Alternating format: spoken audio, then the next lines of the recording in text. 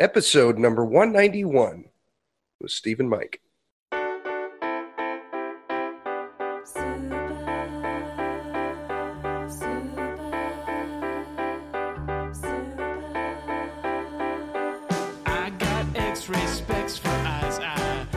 Welcome to the Heads Up Poker Podcast. This is Steve Barton.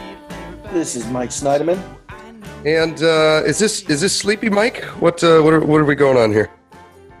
Yes, Steve, we have a good timing here. We were going to record this weekend, but it so happens that I'm stumbling out of a casino at the same time you're waking up, apparently, right? Yeah.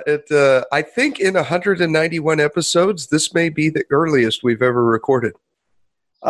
No, we had a couple back in the day, Steve, with me like traumatized leaving a casino at like around this time, I think. Did we? Okay. Oh, that's right. I remember. I mean, I'm still traumatized frequently. Yeah. Well, tonight I made tonight was a typical theatrics here. I show up. I think I'm done getting high, Steve. First of all, I have some weight loss bets, so that is a real, because when I'm high, I just want to eat. You just wanted munchies. But this time I took too big a dose and I started vomiting. Oh, wow. And I went out to my car, and which it's kind of the good vomit. You just have to get the stuff out of your stomach. It's not like I'm sitting there. Oh, did you eat a candy bar or something, or what happened? Yeah, I had enough. Edibles. Much. And people said, well, if anything, you just got to go to smoke because these edibles are just too strong these days. But anyways, I got sick, went to my car, slept till 1 a.m., then came back in and was into the 2-5 is an $800 cap, and I was into the game for $2,900. Oh, wow. So lost I made one really bad call, but that only cost me like $420. I mean, still terrible. Got real unlucky a couple times. But anyways, I made a comeback and left only down like $80 or something. So okay. That's a win. Yeah. It really is. How many hours did you put in last month?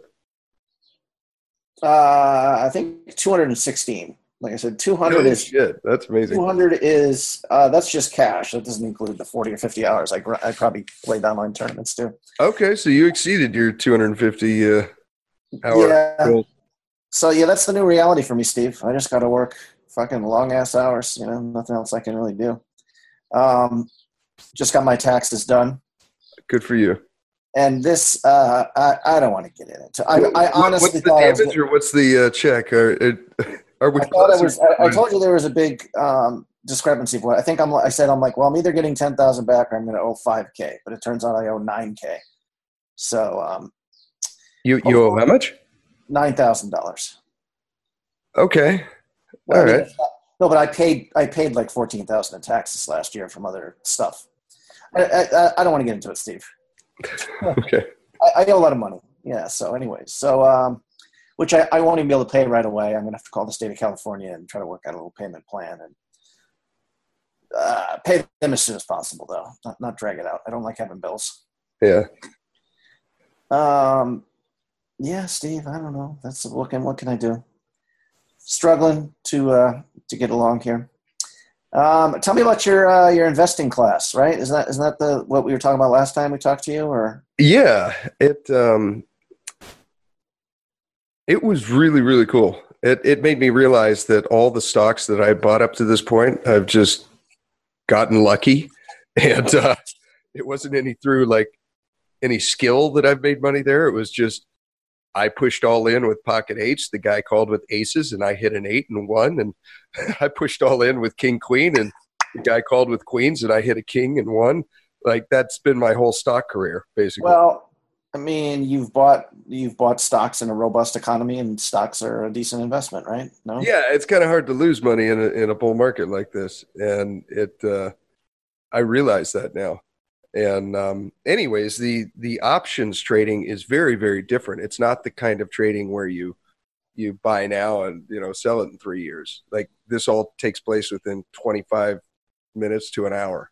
It's like quick. So that's what this course is about. Just spinning it up the little quick profits each day. Yes, dude. It is exactly like poker. You're recognizing patterns and you fire.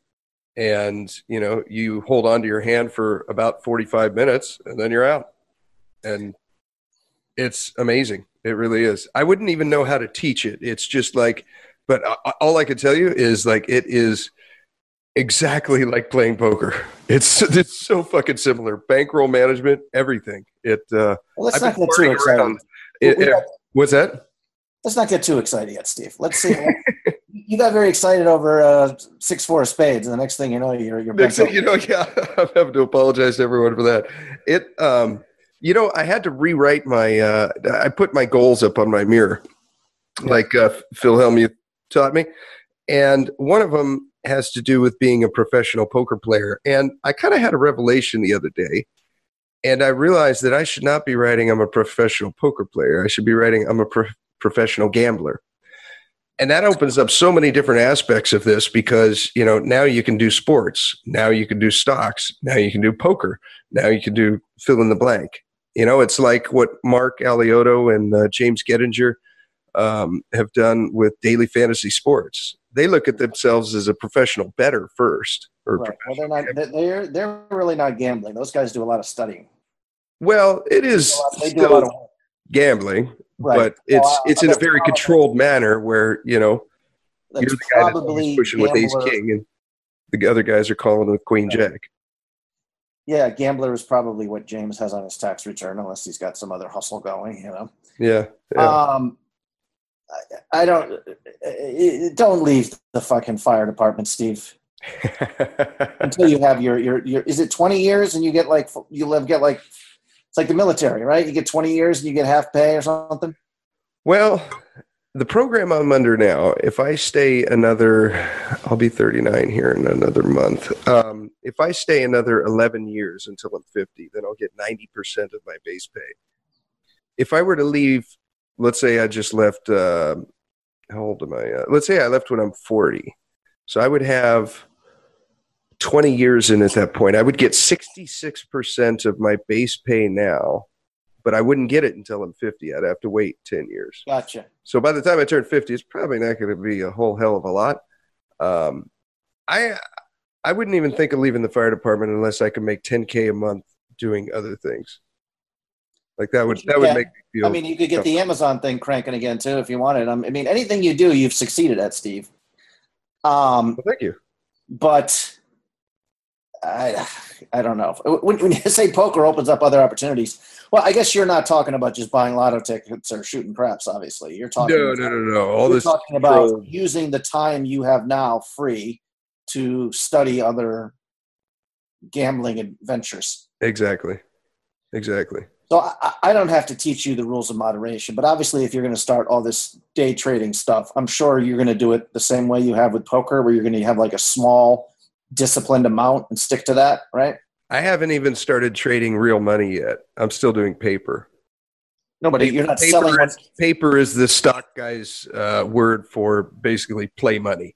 I'm doing play money right now. If this were a poker site, I'd be playing with play money. Okay, that's interesting. I never thought of that. That's a good way to start. Oh my God, yeah, dude, I would have lost like $5,000 already, and not because I don't know what to trade, but because I don't understand the software and I'm clicking the wrong goddamn buttons and I'm accidentally selling when I'm supposed to be, hanging in there for another 15 minutes.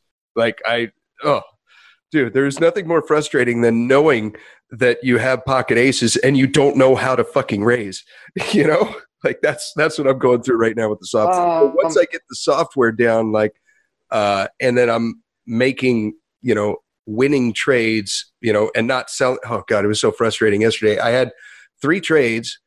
One of them would have been massively profitable, but I accidentally sold it when it had only gone up a third of the way that it was going to go because I clicked the X button and I thought that just closed a little window, but it's got this auto thing built in where it just sold the stock and I didn't make any money. And then the other 2 were just losing, but they're minimal losses, So it's just like when I look over my poker income app on my phone, it's no different than a tournament poker player. I mean, let's see. Okay. So when I go to, reports and all sessions, plus 150, plus 1,250, minus 71, minus 22, plus 260, plus 570, minus 55, minus 80, minus 82, minus 91, minus $5, plus 738. It's the same thing with trading these quick day trades. is you have more losses than you have wins, but the wins are so much bigger, they make up for it. Okay.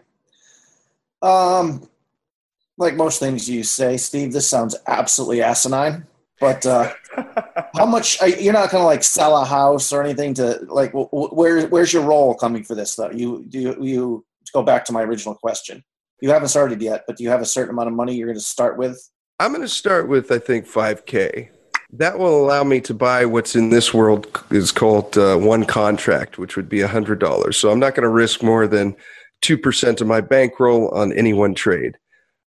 Doing the math on that, you running 15 trades in a row that are losing, you'll still have almost 75% of your bankroll. So I think that's at least what he teaches, and I think that's a winning strategy. And a lot of the professional guys, they only bet 0.5% of their bankroll, 0.5%. So if your bankroll was $5,000, you're only betting $25. How much did it cost for this seminar? It was $5,000. Wow. Yeah. Jesus, Stephen.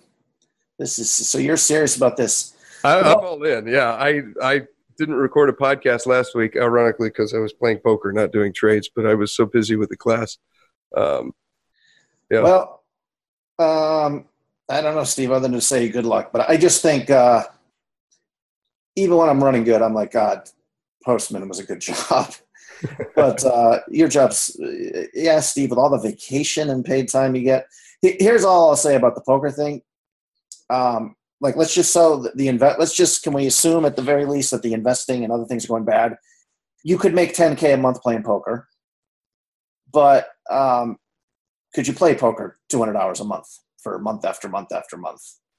See, that's the thing. Like, I get a taste of that when I go out for the WSOP, and you have fun doing it. You're not like, oh my God, how do people do this? I do have fun, but towards the end, it's kind of like, man, this is kind of a grind, But if I could do options for maybe 3 hours every morning, 4 times a week, put in 12 hours a week, and then do cards after that, I don't know. So what is, I guess the great thing about the options trader, like I was going to go in about how the market's getting ready to go to shit, but the options trader doesn't really give a damn. No, it doesn't matter. That's the beauty of it, is you can make money when the market's going down or when it's going up. You just basically bet the other side. This thing is just, all this shit is just so depressing. It is gambling. It's gambling. This is what, this basically, it's no different than like if you get dealt pocket jacks. What are you going to do? It's folded to you. What are you just going to throw your hand away? No, that's an edge. That's a setup. Bet it. It's the same thing in day trading. Right. It's exactly like poker. Well, it really is. Now, I think maybe we brought this up. I don't know what percentage, but I know a majority of the economy is actually all decisions made at Wall Street are made by computers. Supercomputers are buying and selling. So they've got all their prices set for the beginning of the day. Yeah, basically, how aren't you competing against like mega billionaires who are doing the same thing you're doing, but with a lot more technology, information, that sort of thing? I mean, I guess is this, you're trying to crush people at 2-3 here. If we're going to steal with you're not going to be a heads up champ in beating the top guys in this, doing it this way, can you? Well, it's the way he put it to us was like this. He said, okay, there's 11,000 hedge funds, which have 400,000 employees working for them, and they're controlling $3.7 trillion. That's the trading market there, right? Okay. Now, out of all those 400,000 people and that $3.7 trillion, what do you think their annual return is? If you were to add them all up and then divide it by 400,000 and say, what do you think their return is per year? Profit, I'm going to say 12%. I don't know, 4 times the growth rate of the economy for these rich bastards. Okay. 1%. Okay. So what this means is they're not very good at the game collectively, right?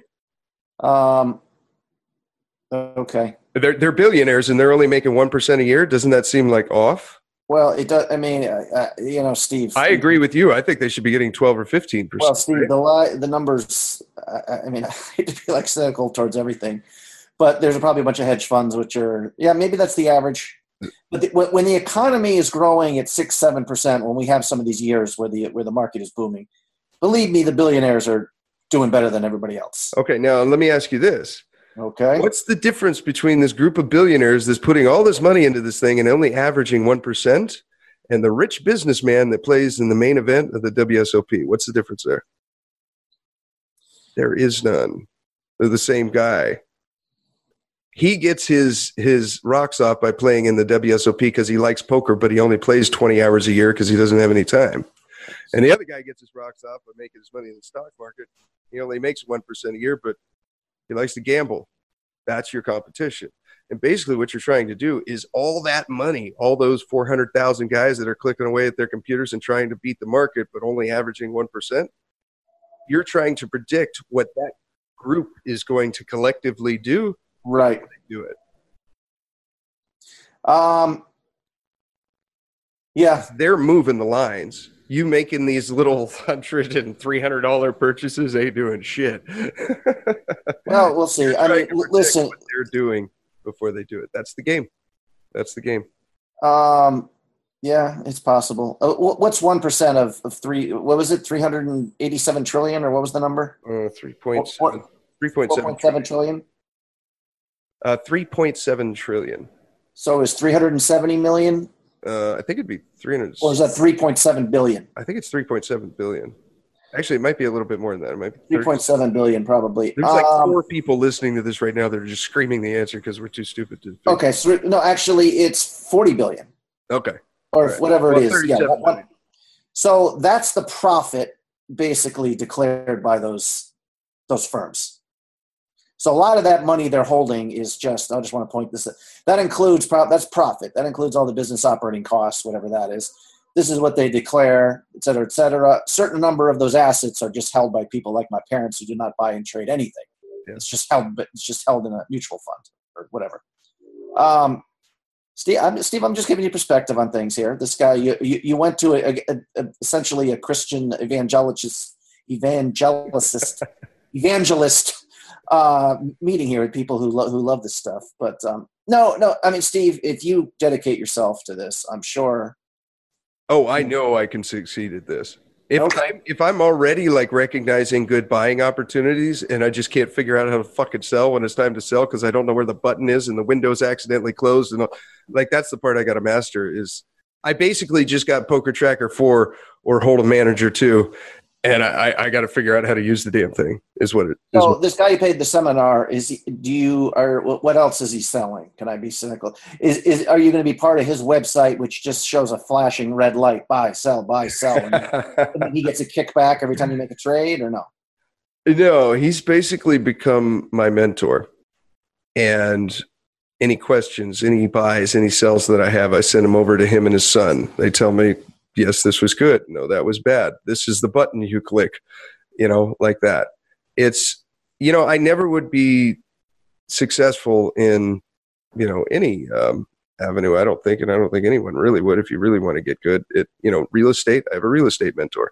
With poker, I'm trying to think now if I have a poker mentor. I guess getting on here once a week and talking cards is probably part of it. But oh no, you're saying you don't really have a mentor. You're just talking about poker. Okay. Well, maybe Mikey, but okay, Steve.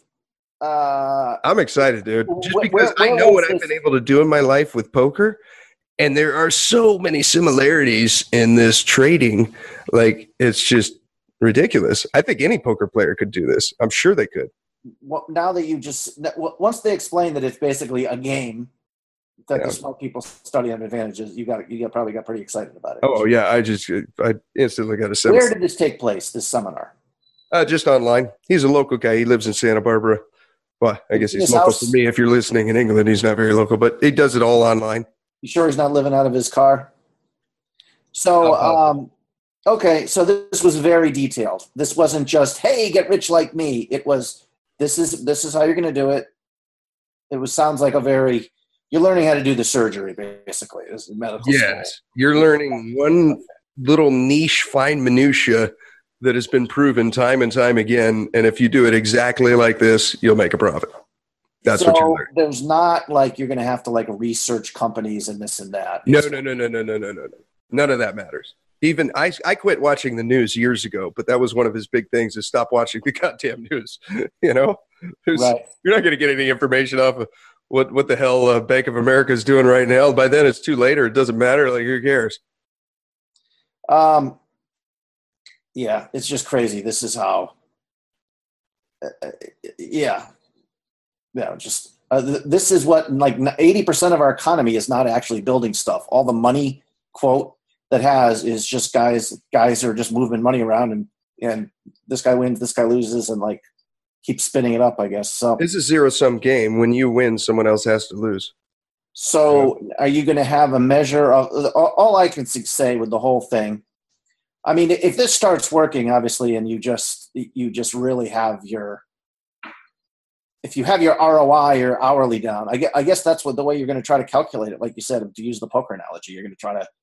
Yeah, there's a tracking software just like there is Holder Manager 2 or Poker Tracker 4 or Tournament Indicator or whatever program you use. There's one for this. So I instantly bought that. It's $30 a month, and there you go. Does it for you. Problem solved. Say we're splitting it evenly. Obviously, eventually you could get good enough at this to become genuinely super rich, maybe.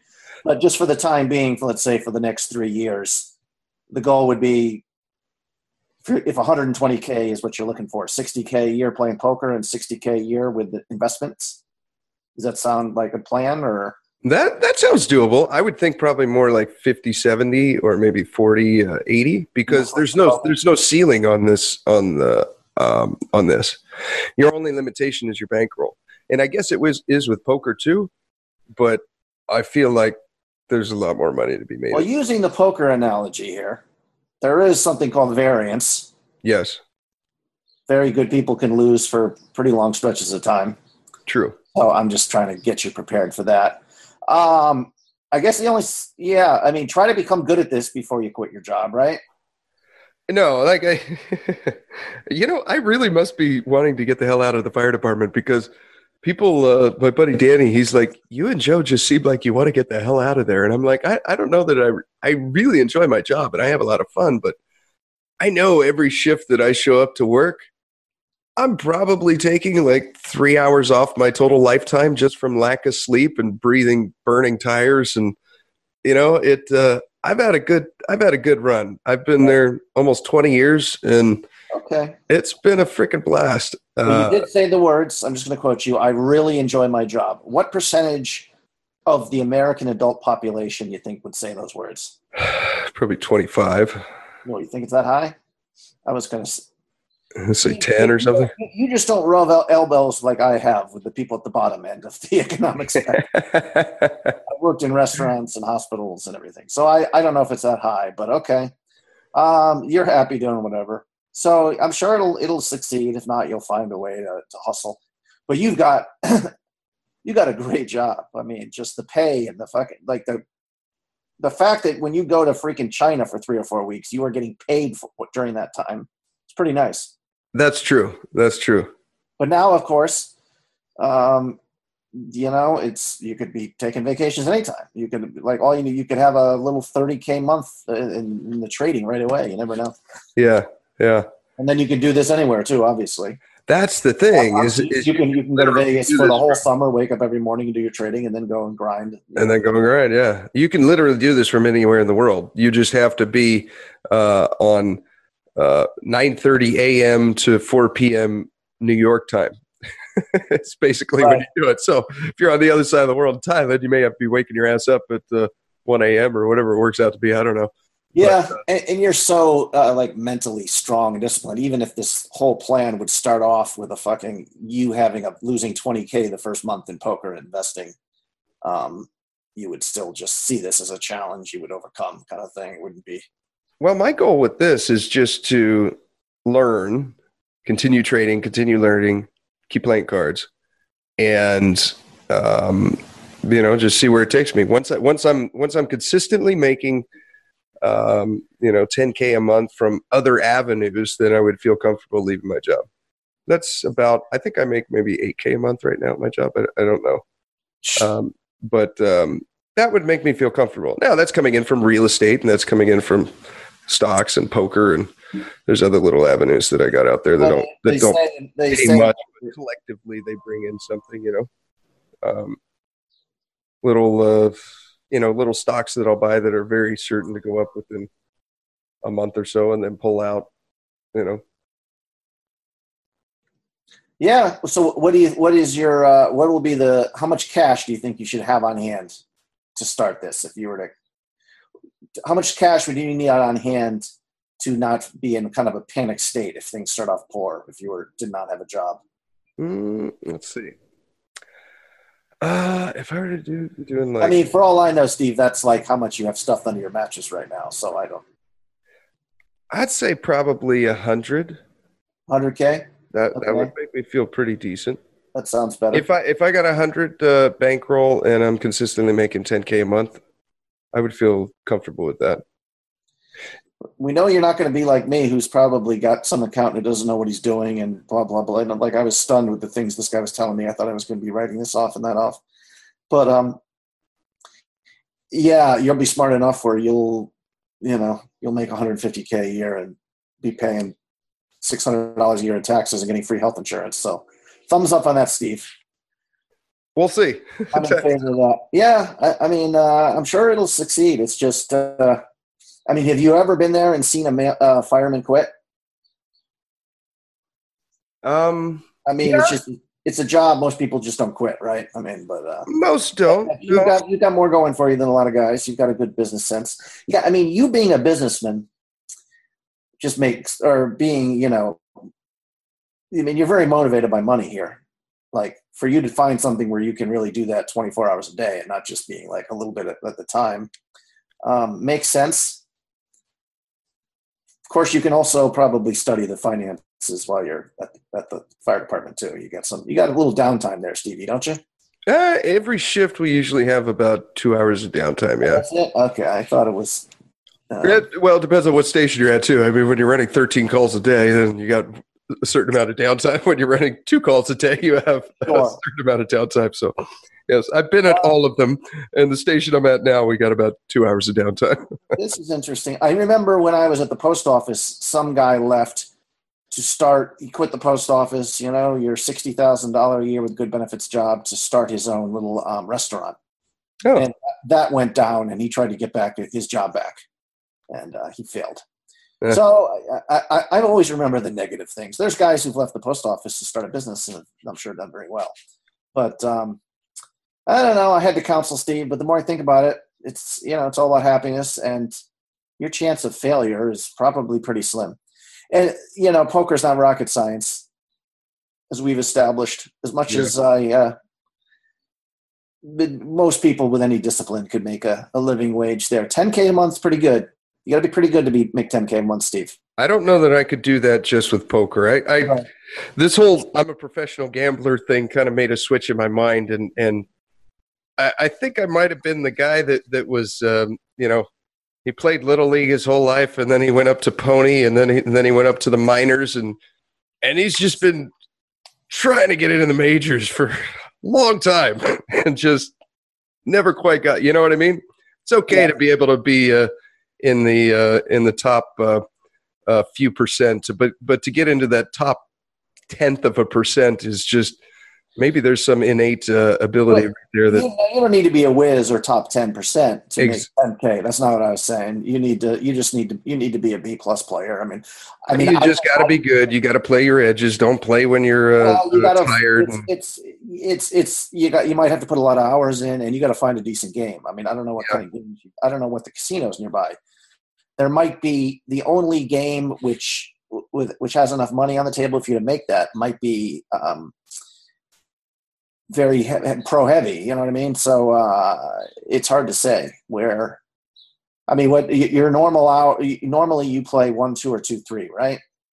Cash. If I play cash about 6 times a year, those are usually the limits I'm playing. Yeah, or sometimes I'll play 2, 5. I used to play more and like. I used to play a lot more. Yeah, I played 2, 3.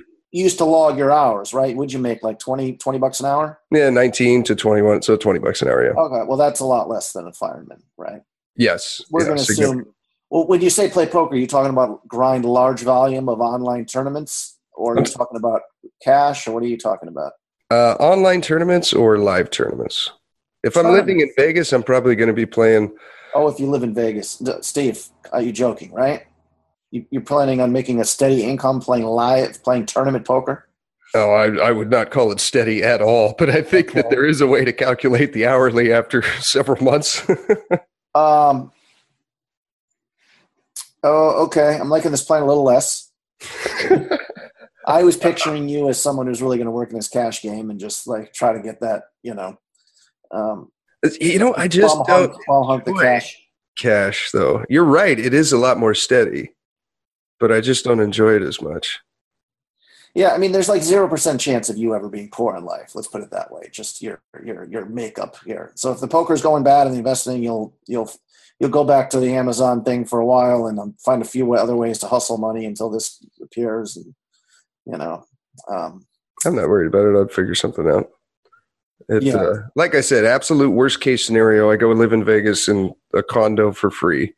I got about $1,000 coming in a month from another rental property, and I can make up the difference with cards. Worst case scenario, system reset, like hit the ejection button, we're going down. Right. So really, like when you look at that, that's really not that bad. Um, you know, and if that's the worst that could ever happen, then it kind of takes away that fear. Yeah, sure. I mean, as long as you know, like, measure of expertise. Well, you're talking about like what level you have to be at. You have to be the top 0.1%. Cash, no, but in Vegas, maybe if you're trying to make 100K a year, that's a real challenge. Of course, we've established you're not trying to make 100K a year. Quickly with the sports betting or the daily fantasy sports, Mark's a real smart guy who's worked real hard at this. Yeah. I mean, I'm sure you know that, but this isn't going to be like a weekend seminar and all of a sudden the money starts rolling in. He's been doing this for a long time. Yes. And he probably had a year or two of sort of apprenticeship in that where he was like a break even or slightly profitable while he studied and did everything. You know what I mean? I don't know. You talk to Mark about it. But I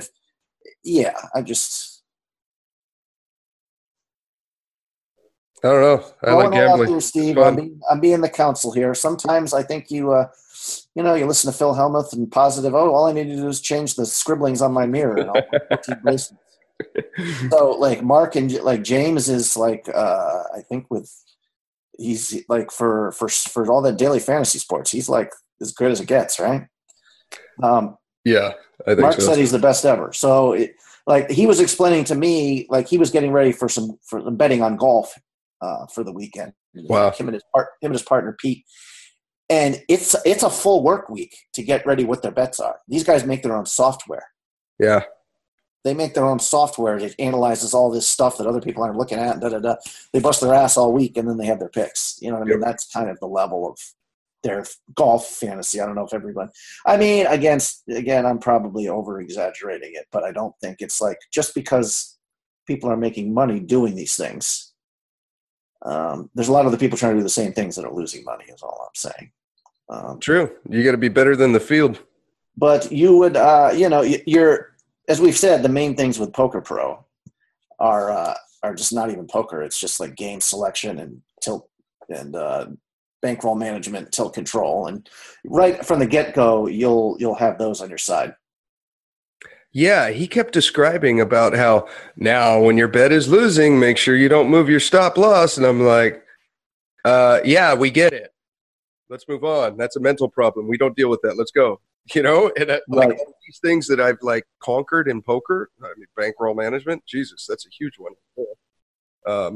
Mental mindset, all of that, like Elliott Rowe, all that shit is just, yeah, I get it. That problem solved. Let's move on to the next one. Well, all these roadblocks that I think a lot of beginner traders run into, I've already dealt with just through cards. That's why I think poker players would be so good at this. To make a living, I don't know how you can plan on really. I mean, again, it's only part of your plan, but live tournaments, that is what you enjoy the most. Yeah. That is the least profitable part of poker for sure. It's definitely the most variance. Well, no, it's just, there's just what are you talking about? You're talking about playing these like $100 dailies with their 25% rake? No, no. My vision is to be playing like 500, maybe 1K tournaments 5 times a week, something like that. Well, they don't have that enough of those in Vegas, I don't think. Well, unless you're going to be staying in Oh, Southern yeah. California. They got like Venetian, the Bellagio, the Wynn. Maybe I'd have to Well, go. when they have tournament series, they do. Yeah. I don't know, Steve. A lot of poker pros in Vegas. A lot of people know how to play this game now.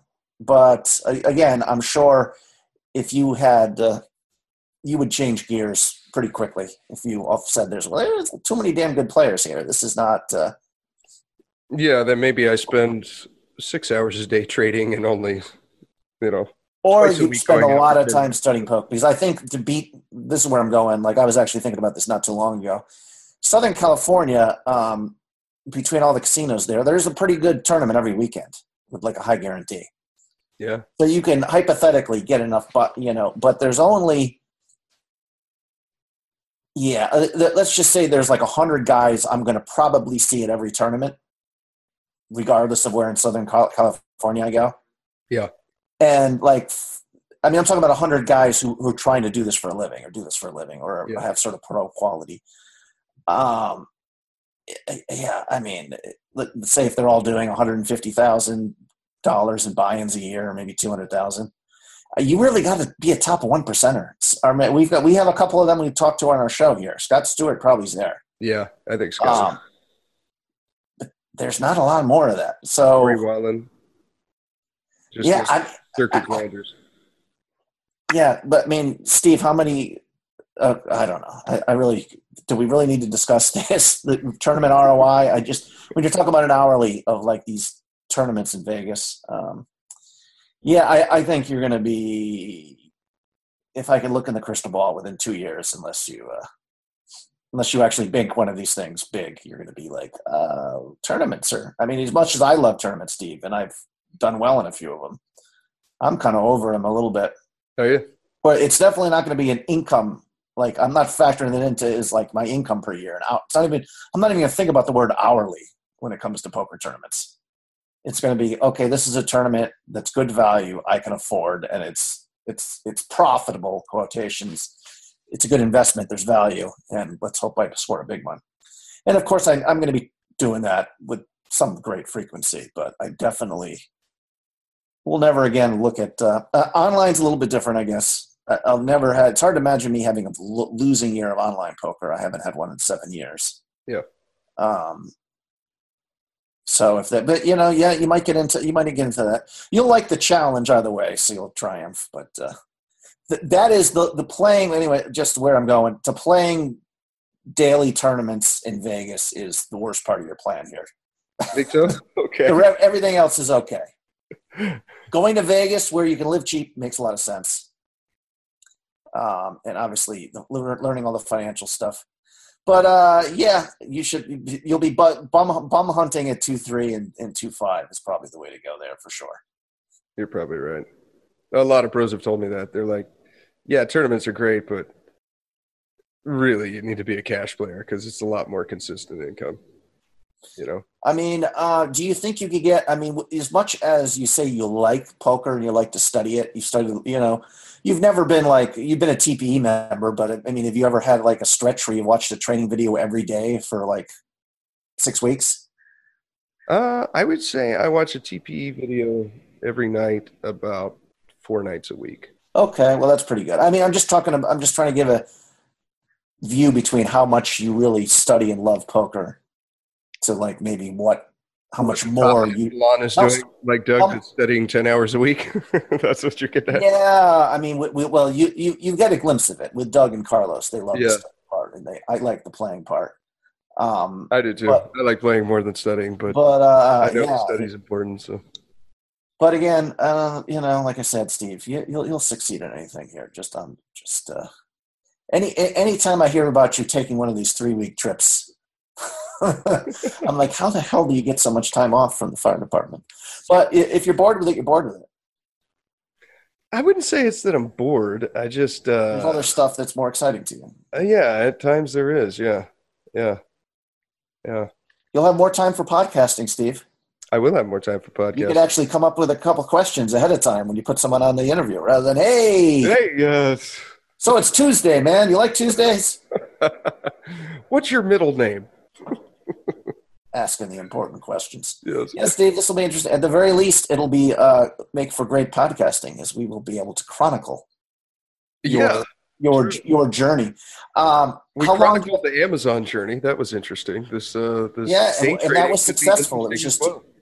It was successful. It was just too much of a pain in the ass, right? It was pretty much. It really was. Yeah, it got to the point to where I could see the long term. Having basically a processing warehouse where you got a bunch of people working for you that's just bringing pallets of stuff in, processing it, and it's going out the back end and getting shipped to Amazon. But eventually I just got burnt out. It wasn't really Amazon kept taking more and more percentages it seems like every 3 months, and then your margins got smaller and smaller, so you'd have to cut edges, and then you'd get more returns, and then when you got more returns, that cuts really into your profit, and it was this game that was getting exhausting. Right. Eventually I was like, there's some other flashy light over here that's more interesting. Actually, that's when I got promoted. So that started to take a huge amount of my time. I would love, maybe you could do like a little social media search. Here's the thing you're doing, you're going to plan on doing with all the day trading. I would love to meet someone to like sit over their shoulder and watch them do this. Yeah. As much as if you were starting in poker, like as much as like there's all these studying and materials to do, just sitting next to over Carlos's shoulder while he played initially would be more useful than. So I'm just saying, this guy is selling you a lot of ideas. It'd be great somewhere in that area. There's someone who quit their job to do exactly this. Yeah. So beyond the concepts, I'd like to know, okay, how much you make last year and then the year be after, and what are your study habits, and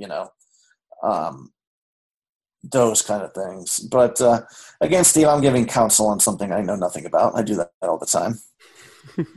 The world of finance. But if you say it's doable, but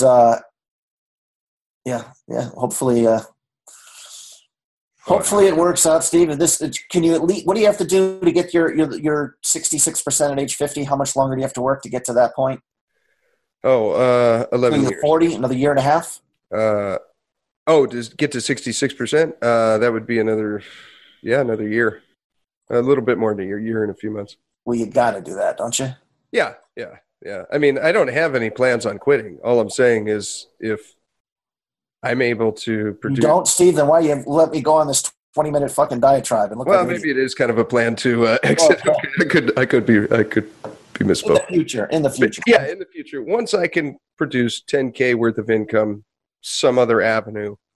I mean, honestly, man, it's a dangerous job. You're rolling the dice every day you go to work, and it's fun and exciting, but it's fucking dangerous, and as much as I love it, I've been doing it for almost 2 decades, and more than 2 decades if you count my volunteer time. And if worst case scenario, Steve, you just go find yourself a sugar mama, right? That's always an option. Yeah. Put that PUA shit to work and find some grandma with 20 acres and wherever. in a vineyard. Yes. Steve, what'll be next for you? I'll be really interested to see if probably the funny thing is I counsel here, it'll be like, I won't talk to you for 6 weeks. And I made my first $1 million. A lot of this too, I've found, is just like information. So I've got this Vanguard account where I have a Roth IRA and I've got stocks in there. And a buddy of mine told me, he's like, if you basically treat that account as a savings account, now the downside is you can't pull money in and out of there for 48 hours or something like that. It takes that long to clear your bank or whatever. But if you just treat that as your savings account, you get 1.1%. I was like, what? He's all, yeah, what's the bank giving you? I'm all, I don't even know, but it doesn't even count. You can have 15K in there, and, at the end of the month, you got 15,009 cents, He's like, yeah, just move it over into the other one. I'm like, holy shit, he's right. So I moved it over. Sure enough, 1.1%. just little shit like that adds up, you know? Okay. I'm trying to think of it. You got to find a couple interesting podcast guests for this, Steve. You can share, and probably there's. I don't really know the kid. There's one kid who plays in the big game at the casino I am at, who was supposedly once a financial whiz. He's really young, like 26. Like I don't know his story. I wouldn't be surprised if he made a couple million on Wall Street or something. Just said, "Fuck this! I want to play poker." Yeah. But yeah, I'm sure somewhere on Twitter or something, maybe people can make suggestions over a good guest. There's someone who's doing exactly what you want to do. And yeah, I don't know if you guys get too technical, it might be a snooze fest, but it might also It might be interesting. It might be interesting. Yeah. Oh, I won a little tournament at my local casino last week. Okay, very nice. Yeah, that was cool. What was the it was a $100 buy-in. I won $12.50. So cool. There's about 40 people in it? 36. Yeah. See, good guess on my part. Very good guess, sir. Yes. But it's so critical when you get down to the final tables that you just do not chop. You know? Like, it's like Mark said, you got to take first, second, or third. And even in the big tournaments, they want to chop. I remember playing at one in the bike where first place was like $20K. And we're at the final table. We're down to 9, and people were just screaming to chop. And I'm like, nah, I just want to play. Well, also you got money, Steve, so it doesn't. But if but if you take a lot of people, especially, time, then I don't know how you could be like profitable. Well, you're reducing variance, and if you're like Carlos used to be, the sit and go kind of whiz, and a lot of the profitability comes from negotiating good chops. So this isn't like people. This is like some people in certain spots are chopping, but they're doing it with they have an edge. They're doing it to reduce variance, and I mean it's very mathematical. If you're playing a sit and go, and whatever first price is 1,000, and second place is 300, and there's the two of you together where you're each 650, and you're even with chips. If you can convince the guy to get 700, that you're getting an extra $50, then you'll take that every time. Okay. Yeah. But yeah, I mean, I'm kind of the same way. Yeah, I would say the chops just allow you to realize your equity. Now, the chop, if you have a big advantage in skill, then that's something else. The chops is not tier because you're going to get more than your expected value is going to be higher than your actual chip equity at the time, probably. Yeah. But again, especially these smaller tournaments, they're so shallow. But even then, you still do have a skill edge. Certainly, there's still going to be a lot of variance, but there's people who are just going to be way over folding is the most common thing that happens in those tournaments where you can just, the shorter tournaments where people just still they only get their hands in with queens. I feel like there's such an edge just to be had by being the one guy that doesn't want to chop, because now you plant the seed in everyone's mind that you're taking first, and you can like watch the table start to compete for fourth and fifth and just trying to squeak into third. And you know what I mean? Meanwhile, you're just stealing the blinds. Yeah, possibly. But again, just pointing out, there's a lot of the chopping stuff can be quite profitable though. If you got to be ruthless at it. I haven't been. When I won the 011 tournament, the last one, whenever it was that last year, what we said, we got to the final table, like, let's put the numbers in. And it was like 9,900 is what my stack was worth. I had a big chip lead. Mm-hmm. First place was 5. I was taking variance out of it. I kind of needed the money. I didn't make it, but I was not good negotiating. I could have, like a couple of people afterwards, like, man, I can't believe you didn't ask for more. I was just like, okay, I think the chop was getting me more than the second place money, if I remember correctly. How many people were left? We were at the final table. There's 9 or 10 of us left. And the chop was getting you more than second place? I can't remember. I want to say first place in this tournament was only $15K, and I got 9,900. And you didn't have to play. Well, that's tough. But I can't remember exactly, Steve. But I could have gotten more. There was people there who would have like said, okay, if I said everybody here has to give me another 100, I'm sorry, I need rather than 9,900, I need 10.8.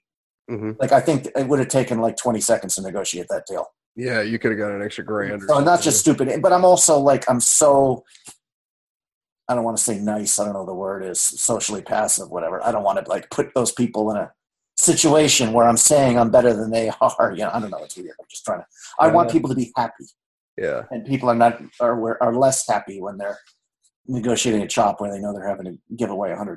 But these people would not have cared. Yeah. I probably would have done that, and 7 of them would have immediately said yes, and 2 of them would have said no, and somebody else would have said, okay, I'll pay the 100. Or these guys would have capitulated. You know what I mean? One of those kind of deals. But, yeah, Steve. So it sounds like you're not rushing off and quitting your job here, whatever. No. I got a ways to go before I can get there. I still got to figure out which button to click to make sure I sell. Right. I mean, but it's encouraging seeing that I'm seeing the patterns. You know what I mean? Poker Pro is just the greatest job in the world if you got, when you're running well, if you got shit together, because it really is, just because the level of freedom is amazing. Yeah. So I think I'm trying to figure it out. I need, I'm just, I'm still financially under it, but I think how long away? I might be, if I can run good for like a few months and just recover the life roll and look at the life. I'm not that far away from being where it's just, poker's never easy street. There's always variance. There's always stress. But if I have enough roll, like I said, I'm never going to have so much of my net income, let's put it this way, in fucking like Bitcoin or anything. And this isn't a set of a Bitcoin rant, but I'm just saying, and I'm never going to be spending so much on tournaments. It's going to be really looking at the hourly, the expectations of basically trying to make $10,000 a month. Yeah. And if I want to do that, that means just grinding long hours of cash. And then if I want to put some money into Bitcoin here, and if I want to take some shots in tournaments. So poker can be like that. I'm making it sound like you're taking a great risk. If you're doing it smart, and you'll be smarter than me, you can make it a pretty steady, semi-risk-free job. With live tournaments now, you'll have to, Yeah. You'll have to be grinding some cash or just making some money elsewhere. Or making some nice binkage, once every 6 months you win one of those 100Ks, the Venetian for $35K. See, I think you could put a reasonable hourly on these tournaments, but like you said, the variance is just going to be so high. I would just treat it like I do the online tournaments. Just each tournament is 1% to 2% of my bankroll, and that's it. Well, I don't know. You said like 3 or 4 $500 to $1,000 tournaments a week. So we're right there. We're talking about $100,000 in buy-ins for the year. Yeah. So let's calculate your hourly, Steve. What do you give me your credits? What do you think your ROI is in these tournaments? Is 100% too unreasonable? I think 50% is unreasonable, Steve. Wow. I could be wrong though. I don't know. I'm down 68,000 over the last 24 months in live tournaments. Okay. That's not encouraging. But again, I rebuy like a mad dog, and I don't have your mental fortitude. And it's funny, my exact buy-in, I think I looked at it recently, and it was like I cashed in like 15 of 136 tournaments for 136K in buy-ins and 68K in losses, so about $1,000 average buy-in. But it's really not that many tournaments. Like I said, 138 is nothing. That's 2 weeks. That's less than 2 weeks for like an online grinder, where you definitely can. I don't know. Well, over the course of a year, let's just say you could play 5,000 tournaments a year. Then you can know an hourly. Yeah. But let's even say 50% ROI. That's pretty good. But that's, if you do 100,000 buy-in, that's 50K. You're still not what you need to well, earn. That's just from poker. Right. That's not bad.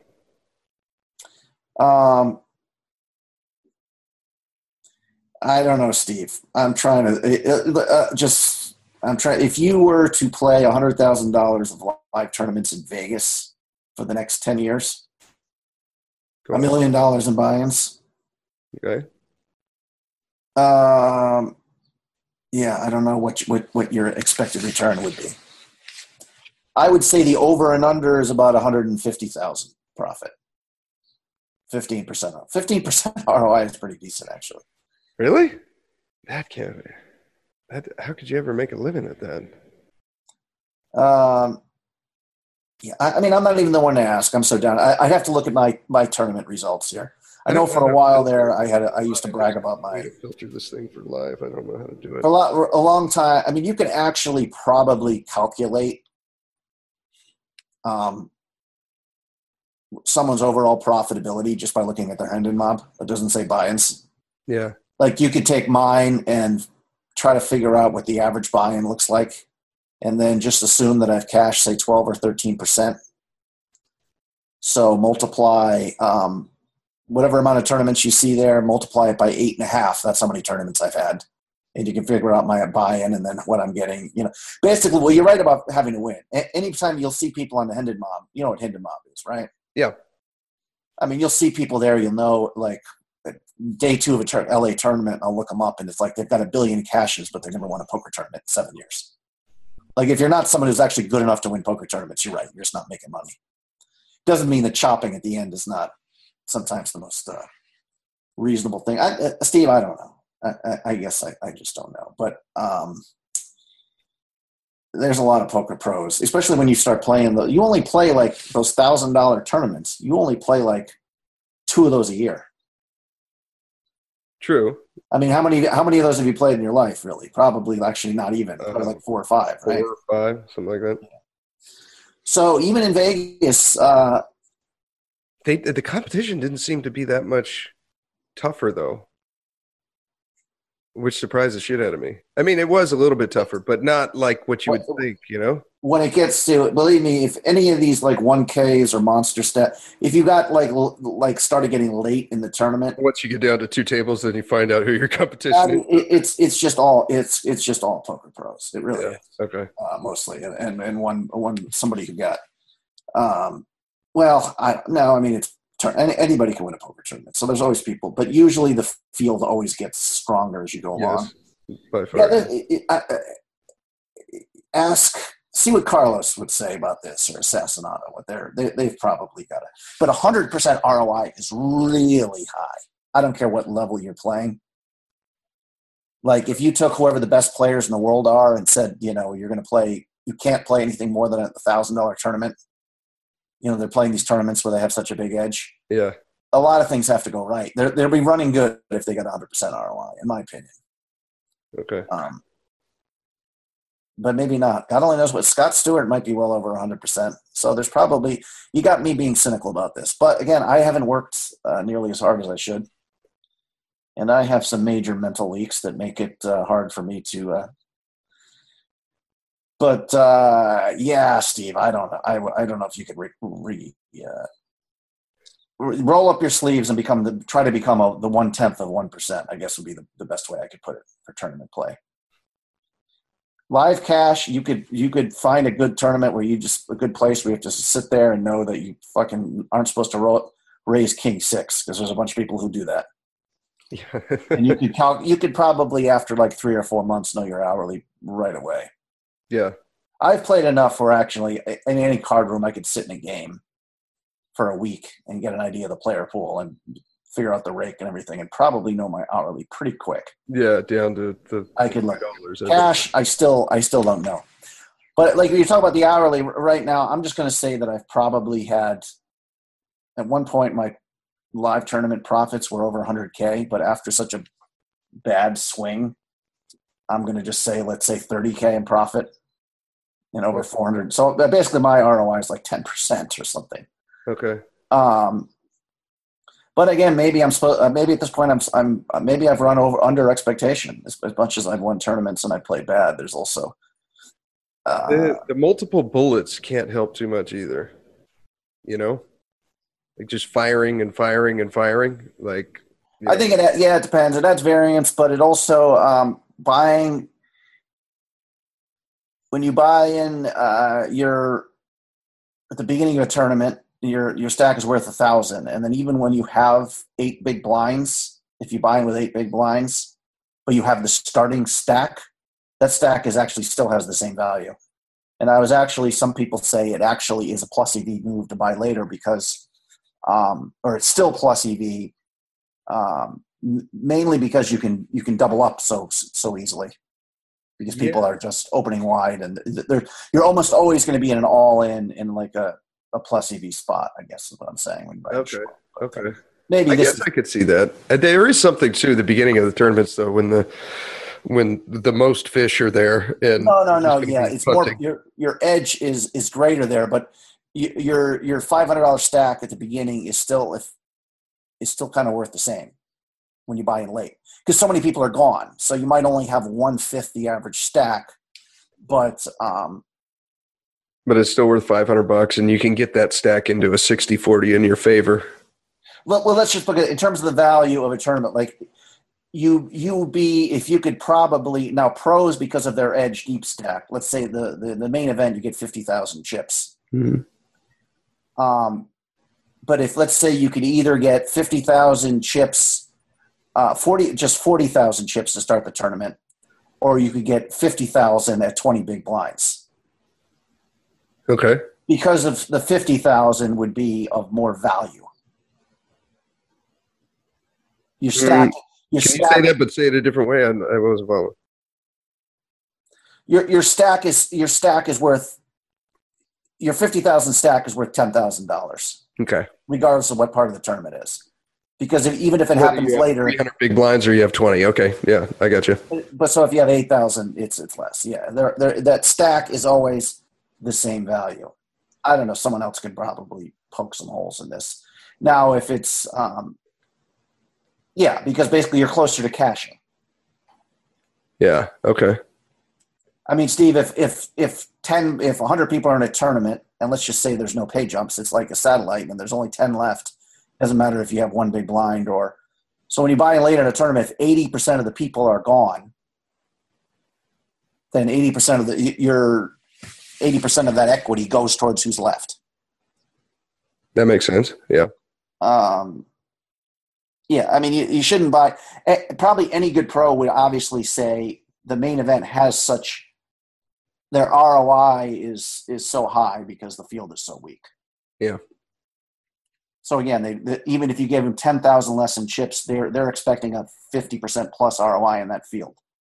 So they're really starting with 60, 70,000. Yeah. Okay. If you got to, but if they could get 50 in extra chips, like 60,000, but right in the shove fold one where you really don't have that much an edge, they would probably take less chips at the beginning. Okay. Just because their skill edge is thrown. But yeah, I mean, buying in short's probably not great as a habit, just because of variance. Like you're going to fire through so many. You could fire through so many buy-ins. Yeah. You know, if you're properly bankrolled with 100 buy-ins, but obviously if you have 1 week where you fire 2 or 3 bullets in 5 tournaments, then all of a sudden you've gone through 20% of your bankroll. Yeah. But it's still plus EV to buy in late, is what I'm saying. But okay, I can understand that. Yeah. Yeah, this is why there's all these bots online. Yeah. You can ask Carlos about how it works on Bovada. I don't know exactly how, but basically you'll see like right before registration close, all these people register. Yeah, I have seen that. I just saw that last night. Yeah. And you can just like they'll all fold to the money or whatever or chip dump. But basically, they're making a plus EV spot even beyond. If you just buy in late and double once, then they probably figured it out that you buy in 50 people, and if a min cash is 2.1 buy-ins or whatever, and if they all folded, how many would make it into the money? You might be profitable there. Or if they all simply shoved their first hand and 50% won, then the other 50% knocked out, but these 50 who just doubled up can all fold to the money, and you've made a little profit. So obviously the late buy is profitable. Otherwise, you wouldn't have all these bots doing it, and people are. Yeah, that's true. The last 1K I played in Vegas, there was several pros that came down to the table, and they literally sat down with 8 big blinds. Last level was the last one to re-enter, and I'm like, I guess this must be 1% of their bankroll. That's the only way I would ever do that. maybe even less than that. Maybe it would have to be less than 1% of my bankroll. Well, yeah. I mean, I don't know if just pointing out quickly though, just because if you know your shove fold and all that stuff, then buying in with 10 bigs, the starting stack is always always has the same value. Yeah. Okay. I get that.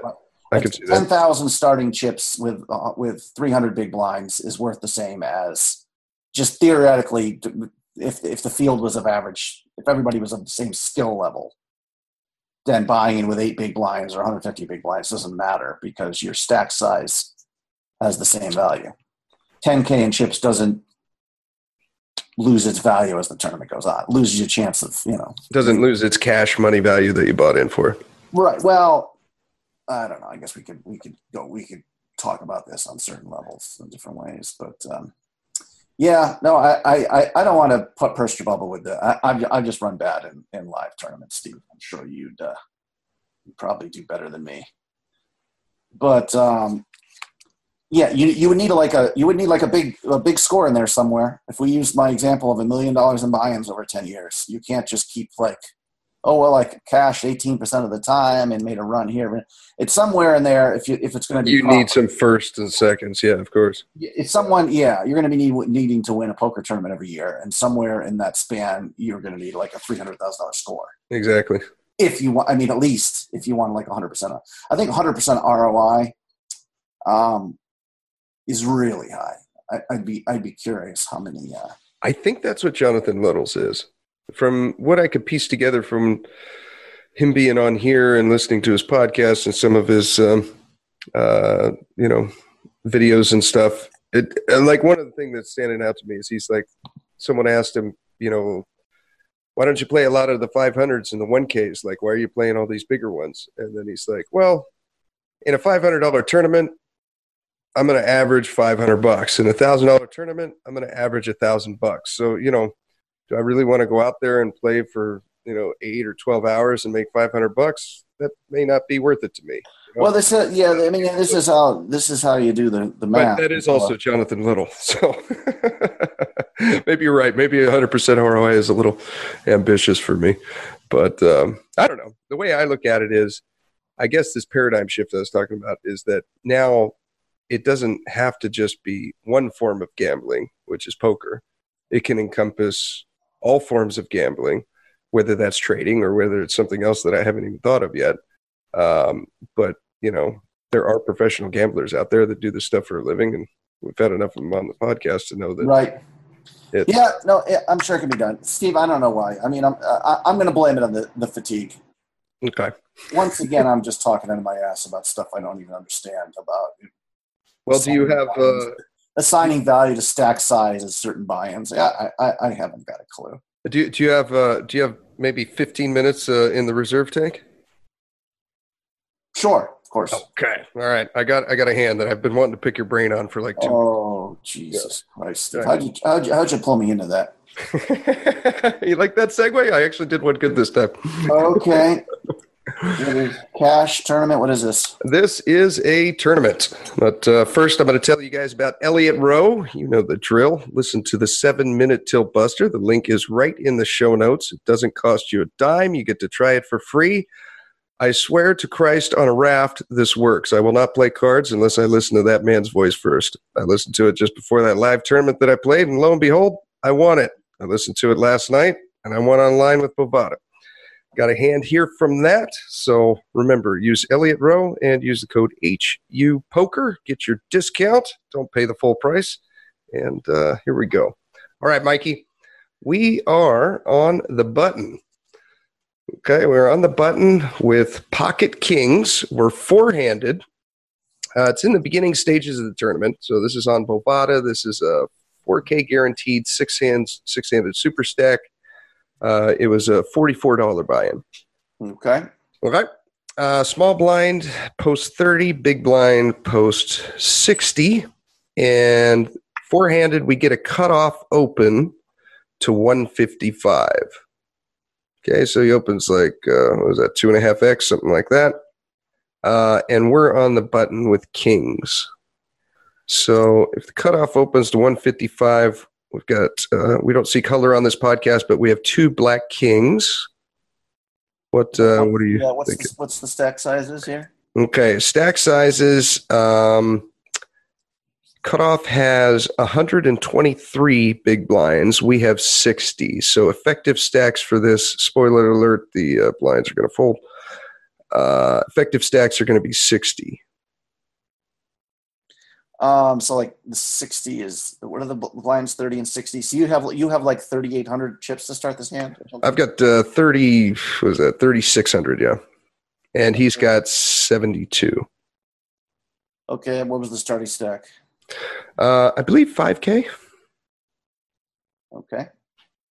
Always 3 betting here, obviously, I think. Yeah, I think so. Unless there was a loon behind you who was like squeezing every hand and just tilted or whatever. No, they're both pretty always 3 betting here. 29-14. What is this? 29-14. Wow, okay, they're both exactly the same. 3x, right? That's what I'm thinking. Yeah, sizing. I went 65.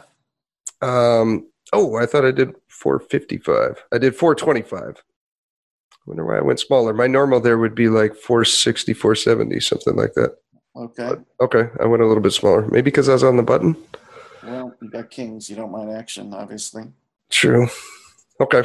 Well, I make it 425. I like yours though. If I could do it over, I would throw another 40 chips in there. Okay, so small blind folds, big blind folds, back to the cutoff, and he calls.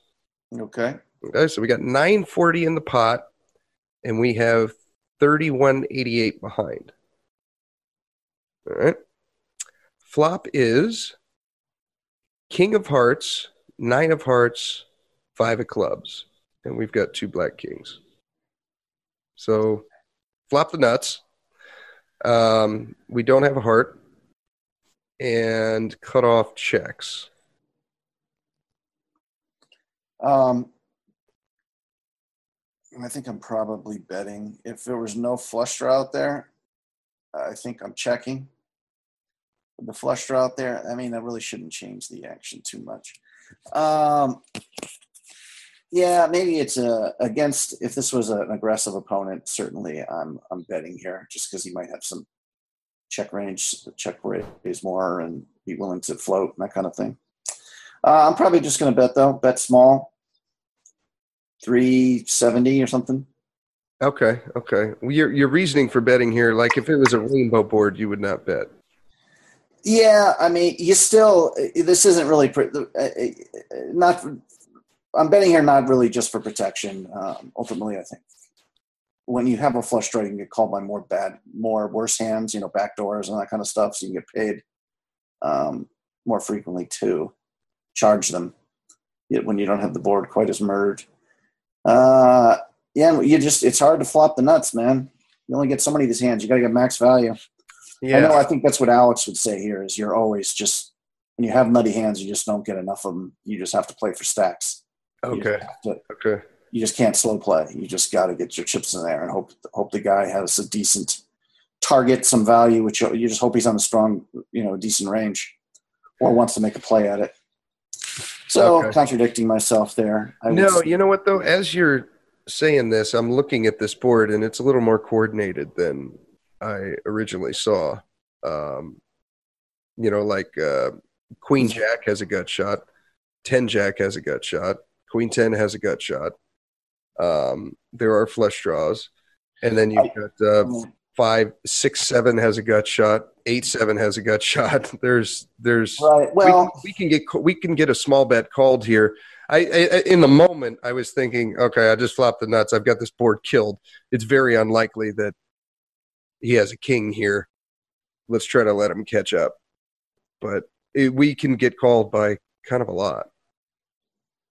I don't think a 9 is ever folding to 300 or 400 here, right?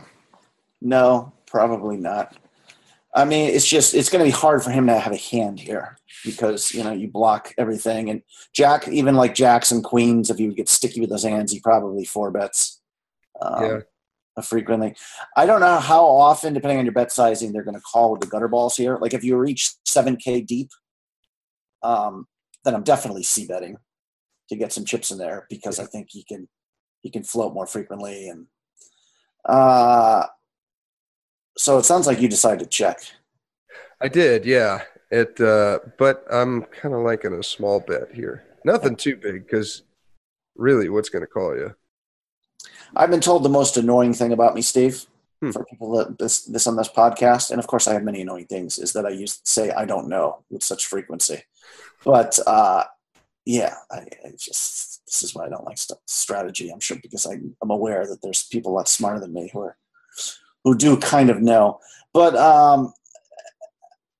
yeah, you just want to get more chips, so I think I'd be betting it quite frequently. Okay. I like that. I check behind. So with How many hands on this guy, by the way? Oh, the tournament's just starting, and this is Bovada. 14 I was going to hands. say, His VPIP is 50, PFR 21, but we're only four-handed too. So again, there's some just quickly on the flop decision. There would be if this was if you had a lot of stats on the guy, this would immediately would look to fold. I would look to the fold to see that stats of the villain here when I flop the nuts in this kind of spot. Yeah. Because if his fold to see bet is super high, then he's not very floaty. He's probably not calling with the gutter balls. There I would be more likely to check just because he's so – I just need him to get the only way I'm going to get any money out of him is if he has a pair, hoping ace gets the turn or whatever. But, yeah, I think it's fine. So you check. What was the turn? I check. Okay, so we got king of spades, king of clubs. The flop was king of hearts, nine of hearts, five of clubs, and the turn is the king of diamonds. Wait a second. I'm confused. I thought you had pocket kings pre-flop. I do. Oh, okay. We just turned quads. Okay. Yeah. So the board now is king, king, 9, 5, two hearts, and we have the other two kings.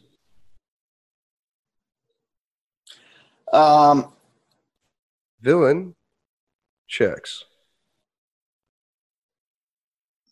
I guess bet it. Although I think in spots like this, I've gotten paid by checking here, and then if checked to on the river, betting like 3.5x pot.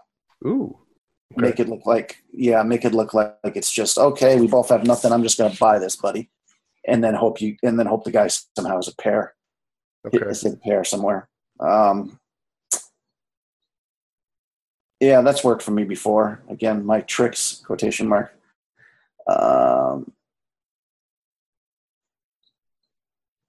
Yeah, he probably just doesn't have much, so I don't know. Best way to get paid here is, I guess I would bet small here. I don't think he has queens like you said. He didn't aces or queens. He didn't four bet us. Jacks he may four bet or not, but I feel like jacks or tens. He's probably betting the turn here. I mean, when the second king comes and I check the flop, he's got to feel more confident, right? Yep. 9. Would he bet a 9 here? He might not even have a betting range here. Okay. I guess if he had pocket tens, he'd probably be betting for protection. But then he's out of position. He's vulnerable to a raise here. He has to fold to a raise if he, for some reason, has tens or a 9 or whatever. Okay. But he'll definitely call with those hands if we bet now, right? He's never folding jacks, tens, or 9s there, right? I think he's calling. He might be calling with any pair here, depending on your bet sizing. That's what I was thinking. Because I 3-bet him, and then it goes check, check, check, check. I mean, my hand kind of looks like ace jack or ace queen, right? If you check it back on the turn as well. Oh, sorry, I shouldn't have said the second check. Yeah, it's not a bad idea. I mean, it's just so it's just hard for the guy to have anything here. I was just going to say you're probably just hoping to get one bet out of him. So The question is, where is he more likely to call, on the turn or the river? And of course, he might try to steal on the river too, but he's never check calling here to bluff the river. Yeah. Yeah, I think checking's fine, Steve. Okay. I end up betting. into 940. We got 3,100 behind. I bet 379. So I bet a little bit more in the third pot. And what I think I was basically trying to get called by any pair. Like I thought at this point he might even call with like pocket sevens or something. Maybe that's a little ambitious. But anyways, I bet 379. And he raises to 917. So now we got 2,800 behind. He made it 917. What are you thinking here? Yeah, I guess just flat. Is there a flush draw on the board now? Yeah, there's 2 hearts out there. We don't have a heart. So it's king of diamonds, king of hearts, 9 of hearts, 5 of clubs. Then we got king of spades, king of clubs for quads. Yeah, I guess just flat. See, that's kind of what I was. I think he has like, I think he's got like a flush draw, nothing, or a 9, and he thinks he's got the best hand, or is trying to like figure out where he's at, or maybe he's got some combo draw like queen jack of hearts. But why wouldn't he have bet that on the flop or turn? That seems kind of weird. I would. Again, how we do here would depend upon his bluffing frequency, which we really don't have all the information about that. If I thought he was bluffing here a lot, then obviously you just want to flat and give him another chance to bluff on the river. Yeah. But even if he has a value, or if you think this guy is kind of a nit and like, oh my God, he just hit. But the other thing, the stack to pot ratio, you can still get the money in on the river without raising here pretty easily. Yeah. So I think that probably cinches it for just calling, I think. Yeah, if we call here, there's going to be 27 in the middle, and we'll have 22 behind. Yeah, okay. Definitely just calling here. Okay. All right, we call. River is the 8 of clubs. So with pocket kings, the final board is king of hearts, king of diamonds, 9 of hearts, 8 of clubs, 5 of clubs. So the flush draw misses. I guess the only straight that would have made it would be 6-7, but that's unlikely. Yeah, at this point, we're just hoping this villain decides to shove it in with, or other than that, if they could possibly have a full house and just got the cooler from hell. But you're just hoping the villain shoves it in here. Yeah. And the villain could put, at this point, your range could be, when you call a check raise, looks pretty damn strong. That's either you got a flush or you got a big pair that's probably not a king. A flush draw. Yeah. Yeah. So if the villain shoves river, they're just hoping if the flush misses, they shove river, they're just hoping you have more flush draw combinations than you have big pair combinations. Yeah. Or that they can get you to fold a big pair. Yeah, they're ripping. Which at that price, if they're at all sensible, they know they can't get you to fold a big pair that often because of the amount of chips in the pot. Yeah. But so what happened on the river? What did the villain do? He checks. Okay. So now it's on us. We got 27 in the middle. We got 22 behind. I mean, when he checks here, that really makes his turn bet or his turn raise look like a bluff, right? Yeah, I guess. Or like a 9. Or would he really raise a 9 there? Wouldn't he just call?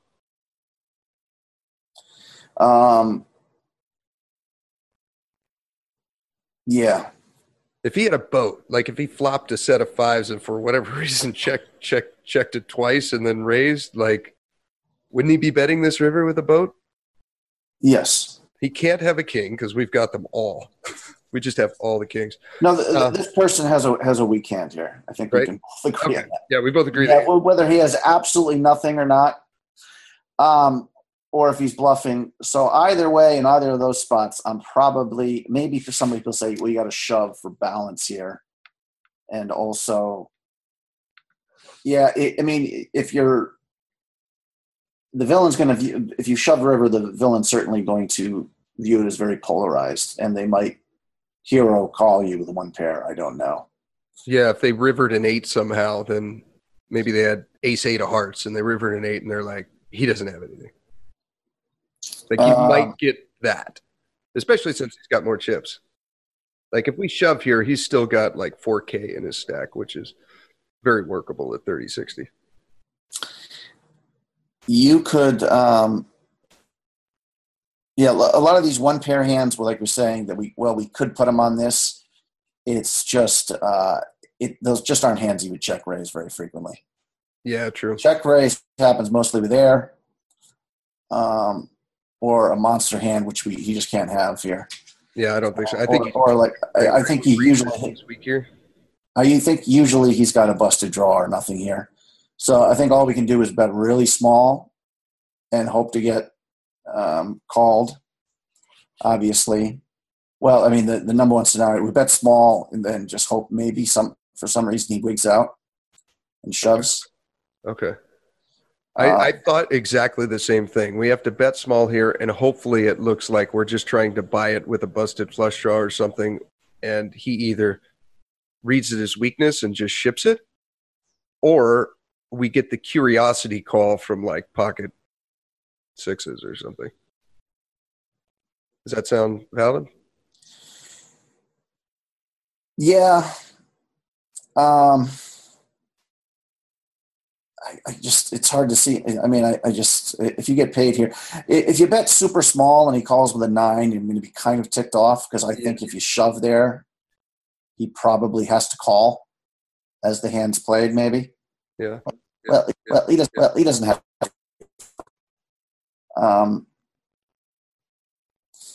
I don't know, Steve. What of your? I guess you're just of all the if we range him here, we think he's just has a misdraw most of the time, right? Yeah. Or nothing. Or nothing. Or yeah, I guess it could be a 9 played. I bet small. I bet even smaller than the turn. The pot is now 2,700. Yeah, 27 in the middle. We have 22 behind. I'm going to bet like 580. Okay. I mean, I wouldn't be surprised at all if, yeah, it's just they probably going to call with a spike call you with any pair. Okay. All right. I went 356 into 2,700. So okay, I like 15%, something like that. Maybe I could have got a little more. I was trying to get either a spaz or a curious call. You know, like it's so small that like I just got to know what this guy has here. I know I'm losing, but I'm going to call anyways just to see. And he did call, and he had ace queen with the ace of hearts. So we win obviously with quads, but I guess he was going to rep he was going to shove heart on the river. Rep it maybe with the blocker or something. Yeah. I bet if that was the 8 of hearts instead of the 8 of clubs, I bet we get his whole stack. I mean, makes me wonder, did I miss value on the flop though? I like your bet on the flop, just something small, even though we flop the nuts. There's a lot of combo draws in there, and when the guy's sitting around with the ace of hearts and the queen of diamonds, that flop has potential, you know. You probably, as played though, you probably got more of it, because if you bet flop, he probably maybe calls with the he possibly calls with the backdoor flush and the backdoor Broadway and the over. But he doesn't do that turn bluff. But he doesn't check raise if you bet the turn. Yeah, if he calls the flop, he's probably just check folding the turn. Yeah. Where because you check back here, you did give him a chance to bluff the turn. I did set myself up, though. If we get a jack, queen, or 10 on the turn, then the hand is – I mean, we're not getting away from it, but the hand – I could have just given it to him. Yeah. you know. But sounds anyhow. like you played it okay, Steve. I don't think there's any way. There was no way to stack them there. He tank called when I only bet 350. Yeah, it's annoying. He wasn't really tanking. He knew he was going to call. He was just cursing at the computer screen. Yeah, he's like, I got to know what this guy has. But see, little spots like that though add up. I mean, like that's 6 big blinds right there. You know, so at this level, you get to see like 4 rotations that you didn't before, just by making that one little value bet on the river, even though it's so small. You know, yeah. Well, anyways, that was my hand. I wanted to pick your brain on it. I thought it was kind of cute that it was quads. Yeah, this is a good one. Good deal. Well, ready to say goodbye, Stevie? Yes, sir, I am. It was cool talking to you. Thank you for doing this, and thank you for tuning in. Here is your weekly motivational speech. Don't even use the word commit. Don't even think about the word discipline. Just do the thing every single day, whether you feel like it or not. Your only commitment is to the activity, not to the grand scheme, not to the big picture, not to the implications of what it is that you're doing. It's to do the thing. Habits are the building blocks of our lives, not the goals or the grand schemes or the vision or the big idea. It's what you fucking do every single day that matters more than anything. Develop good habits that will carry you through to having a very successful life. There are 2 types of people in the world. There are those who fight the uncomfortable and those who can face the uncomfortable. What makes you comfortable can ruin you. And what makes you uncomfortable is the only way to grow. Nothing great comes from a position of comfort. Safety, comfort zones are dead zones. You either continue to push yourself. Yes, we tired. Yes, we're hungry. Yes, the mind is saying give up. Yes, it's saying quit. But we cannot quit because we realize we have not reached the goal yet. This is not what I dreamed about. This is not what I said I was going to do. This is not what it looks like. I got to squeeze. And then once we get past that place, we become comfortable with being uncomfortable. We no longer thrive to be in the comfort zone. Nothing worthwhile is easy to get. And if you could get used to being uncomfortable, your limits are non-existent. I want to win so bad.